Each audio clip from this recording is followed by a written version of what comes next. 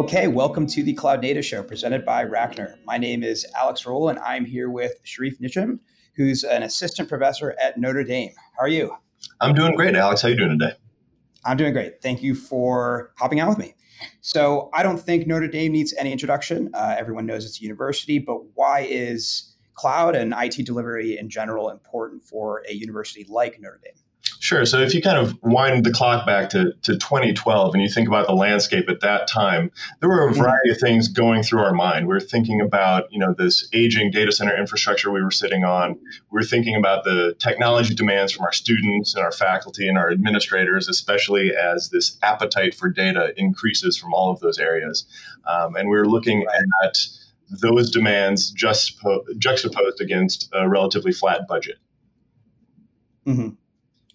So you've actually been at Notre Dame for a while. I think you went to Notre Dame. So I'd love to hear a little bit about your background as you sort of, at least from what I've seen through your LinkedIn, sort of started at Notre Dame, developing stuff for them, sort of ended up now as an assistant professor. So I'd like to hear a little bit about your background.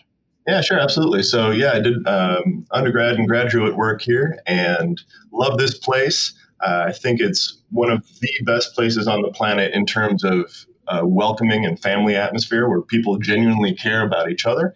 And that community building is something we take very seriously. So I've always been in IT. I love building systems and have built systems for years and years in the private sector before I came to ND about 12 years ago. Started teaching in the Mendoza College of Business about 7 years ago, and then that got increasingly fun. And as I progressed through the IT administration ladder, got to a point where I had to kind of figure out, well, where do I really, really want to spend my time? And as much as I enjoy creating systems, I really enjoy being in the classroom a little bit more. So that's where I've chosen to spend some time. It's very cool. So you mentioned you started working for Notre Dame 12 years ago in 2007. So we're here to talk about cloud. How has Notre Dame as an organization changed in those 12 years? Because we've had massive changes throughout the industry and how the industry treats cloud and uses the cloud and cloud resources. So how has Notre Dame specifically changed over that pretty big period of time? Sure. So if you think about, again, 2012, we were kind of paying attention to what was happening with our peers in higher education, and certainly talked to our friends at Virginia Tech in the aftermath of the tragedies that they experienced there. And one of the things that was very difficult for them from a service provider standpoint was they were unable to communicate when they encountered a campus emergency. So the national spotlight kind of swung in their direction, and the systems that they had designed for outbound communication failed. And so we didn't want to put ourselves in that same situation. And we, had friends in the private sector who had adopted cloud for providing their services. And we looked at our top layer of our website and we thought to ourselves, well, how could we use the cloud in order to make this our most robust and resilient service?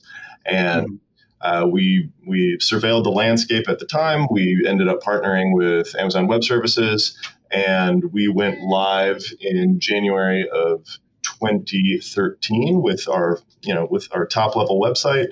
And then we did a variety of experimentation in terms of kind of smaller pilot projects. We worked with our friends from the West Coast and the East Coast, from Stanford to Harvard, thinking about is 2012, 2013 is now the time for higher education to adopt cloud. So in industry, it was relatively, it was further along, right? Industry was further along in terms of adopting this. Higher ed, I remember our CIO at the time was apprehensive about us pushing forward with this kind of strategy, but it's something that we felt very deeply was the right thing for us and for our industry as a whole. And I think now if you look back from present day, it's something that's proven true. It's if you think about the rapid adoption and rabid adoption that's happened over the past 5 or 6 years, it's something that's certainly played out in the marketplace. And so at the time, Notre Dame was really a pioneer in that space in higher ed. And I think one of the things that made us successful there was, apart from the deep thinking and collaboration with our peers, was establishing a firm goal, right? We came out very publicly and said that we wanted to move 80% of our services into the cloud in a 3-year time span. And as you can imagine, with a workforce, that creates a little bit of anxiety because there are a lot of unknowns there. And apart from establishing that clear goal, what we committed to was investing in our people. So as a result of this migration that the university did, we made it clear to everyone over and over again that this was not a headcount play at all. No one would lose their job as a result of this transformation. However, people's roles would shift. And I'm very happy to say that, through continued investment in our people, through continued training, through developing internal staff to the point where they can do the training as new people roll into the organization, I think it's been a boon for employee morale overall. Very cool.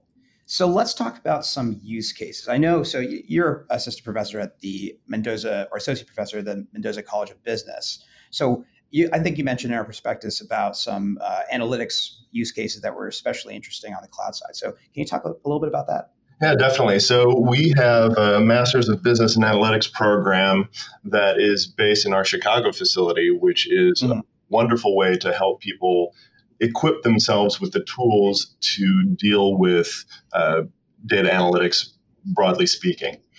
And what we see specifically from the students coming into this program, these are folks who are sometimes resident in Chicago, but more often than not flying in from places around the country, and they're arriving with a laptop, possibly a work laptop, that they don't have full control over. So that's one component of the equation. The other component is they're dealing with data sets that are simply too large to analyze in any timely fashion on a local piece of equipment.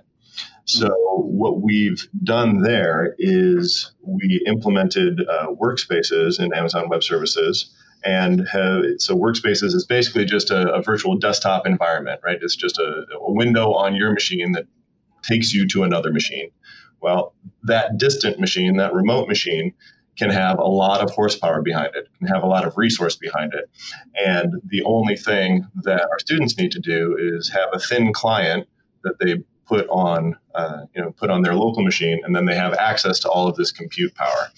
And I think what's really made that work is the ability to consistently provide storage that contains these large data sets across these Workspaces sessions. And so that's something that has proven to be very beneficial for our students, because if you think about the consistency of the environment, we're taking the end, we're taking that last component out of the equation, right? We're taking their laptop out of the equation. So not only is the environment consistent, but from a security standpoint, one of the things that they do as their cohort comes to a close is they do a capstone project for a real company using real data. And all of those are bound by NDA, and we need to do our part to ensure that that data doesn't leak out. So putting that in an environment where the only way in is through a VDI connection, we can accomplish that goal. So it gives us a better security perimeter. Nice. And you also mentioned, generally the move, or at least the adoption of infrastructure as a service in Notre Dame. You mentioned Workspaces. Are there any other use cases that you find particularly interesting as far as the university side versus the student side, as far as the university's services?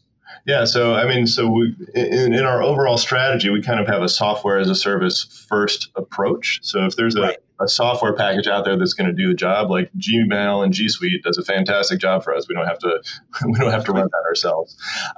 But I think where the future is going is really around the streaming of applications, right? So the streaming of applications similar to a video stream. And when I think about it, I think about the student that I spoke with last fall, who she's in a class called Applied Investment Management, where they actually get a chunk of the university endowment to manage over the course of a semester.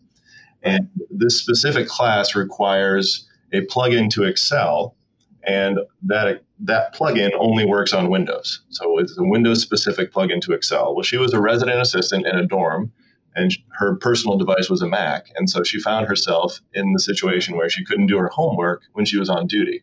And that makes me just crazy, because it's 2019 now, or 2018 at the time of the conversation. I feel like this should be a solved problem. We should be able to, well, so first of all, I feel like vendors should be able to deliver us software in a fashion that takes the endpoint out of the equation. But that'll take 5 or 10 years, let's say. In that gap between now and then, I feel like that's something that university IT can solve with pieces of technology like application streaming or a more pervasive use of workspaces. The real sticking point there, I believe, is the financial model around it. So Workspaces for us works great for our grad programs, but it's just not scalable to every student on campus. Or if you think about the way the funding model works around endpoint devices, there's an allocation for every employee at Notre Dame for a productivity device, and that device is refreshed every 4 years. I think part of what we need to start thinking about is, do you start to reallocate some of that allocation towards a centralized service and end up with a cheaper endpoint on the desktop, but that has access to the services that you need. So I would love to live in a world, and I guarantee it's not impossible to achieve. It just takes work. I would love to live in a world where, let's say a student arrives at campus and we don't care if it's a Chromebook or a MacBook or an iPad. They have access to the software they need to be successful here. And I think the same should be true for our administrators. Very cool. I think you sort of answered this to some extent, but I'm interested to hear more. So when you look at the next, say 12 to 24 months at Notre Dame specifically, what are a couple initiatives or a single initiative that you're particularly interested in or looking forward to? Yeah, absolutely. So the one that I'm most passionate about by far is this drive towards truly delivering that any device promise that the cloud has that we just haven't manifested yet, right? And then when I talk to my 15-year-old, he's one-to-one Chromebooks in his school, and he can't be successful at a place like this using that device. And we had a conversation about it, and I said, look, you could be successful because you happen to hit the birth lottery, and we know what to do to provision the hardware that you need on the back end so you can be productive. And that's not fair, right? That should be available regardless of who you are and who you were born to. If you set foot on this campus, if you need software, this is how you get access to it.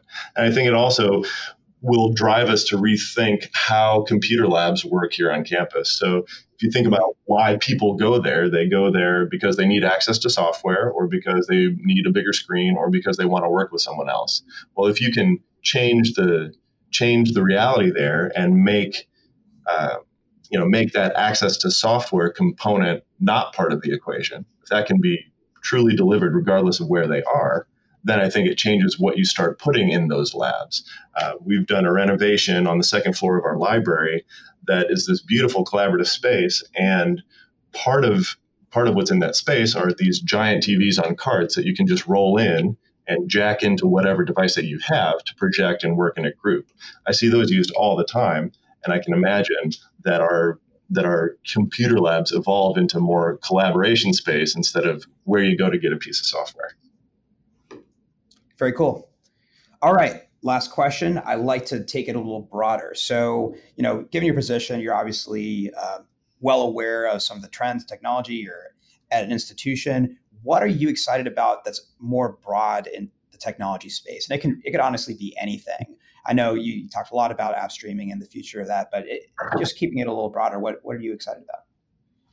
So honestly, what I'm really excited about is the abundance of devices that are getting connected, and how we start to think about that socially. And right. if you start to think about a